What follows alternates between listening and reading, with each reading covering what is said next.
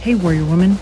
This is Linda Weiniger, and we're in this fight together. And from now on, I'm not going to sit back and let Satan talk to you like that. One of King Benjamin's most popular sayings is, when you're in the service of your fellow beings, say it with me, you're only in the service of your God. It's no surprise that we love to serve because we feel a sense of deep connection, satisfaction, and love when we serve others because we know we are serving the God that we love. I love to be of service to others in whatever way that I can. Sometimes I get to serve others with skills and talents that I have already developed and love to practice using. And other times I find myself serving in unique ways that stretch my abilities and skills and knowledge, which helps me become a better person and helps me become better at that new thing that I didn't even know that I would maybe like.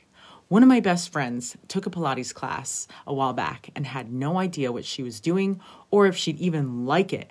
But look at her now. She has a huge Pilates machine called the Reformer in her home and is teaching classes at a Pilates place and is having so much fun helping so many women to love their bodies through movement. My mom is great at making cakes and is a great chef. She used to make cakes for her kiddos in her primary class for each of their birthdays. And she also makes them for all of our family's birthdays too. But just like DNA, no one else has your specific combination of experiences, gifts, talents, and passions. If all of us like to do the same exact things and we're good at the same things, we would accomplish a lot less for the Lord, and it would be kind of boring. That's the main thing I've learned from studying the Doctrine and Covenants this year through the Come Follow Me program, is that the Lord uses us with the skills and passions that we have, and he uses us to move his work forward where we're at, and he helps us to progress through those challenges.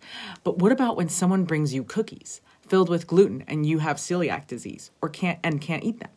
Or if someone calls you on the phone to chat and you wish they would have came by to help you clean and brought the vacuum instead? Or what if your husband gives you a pair of shoes and it's the wrong size? Are those efforts any less appreciated by the Lord because they weren't exactly the things that you would have chosen? No. Jehovah told Samuel, "The Lord looketh on the heart." The teacher you paid to teach you the Pilates that you love and the friend who you wish was a professional cleaner instead is loved and appreciated by the Lord because they chose to serve you in the best way they knew how with the skills, abilities, availability that they have been given and have developed. Just because you paid someone doesn't mean it's any better or any less of a service to you. It's sad how many times I have heard remarks from others about service that was rendered to them who are less than grateful and have been convinced by the adversary that it was somehow ill-intentioned and even has become a source of offense. President Gordon B. Hinckley encourages us to speak of one another's virtues more than we speak of one another's faults, and to more generously compliment virtue and effort. Because we know that the Lord loves effort, because effort brings rewards, right?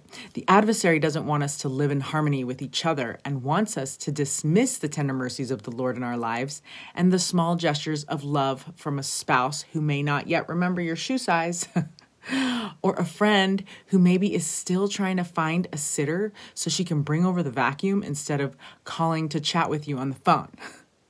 We are reminded by Elder Jeffrey R. Holland that imperfect people are all God has ever had to work with. And that must be terribly frustrating to him, but he deals with it. So should we. And when you see imperfection, remember that the limitation is not in the divinity of the work. We are all just trying to shine light in this dark world, just like the Lord has taught us during his Sermon on the Mount. Let your light so shine before men that they may see your good works and glorify your Father, which is in heaven. Don't allow the adversary to warp or taint the random acts of kindness from others, and be grateful. A bumper sticker's quote, repeated and made famous by Elder Dieter F. Uchtdorf, says, "Don't judge me because I sin differently than you." Well, I want to add another bumper sticker to our spiritual car that says, "Don't judge me because I serve differently than you." Tomorrow, I'll share a few more Warrior Woman schedules because I had such a great response. So thank you so much. Until then, stay strong, Warrior Woman.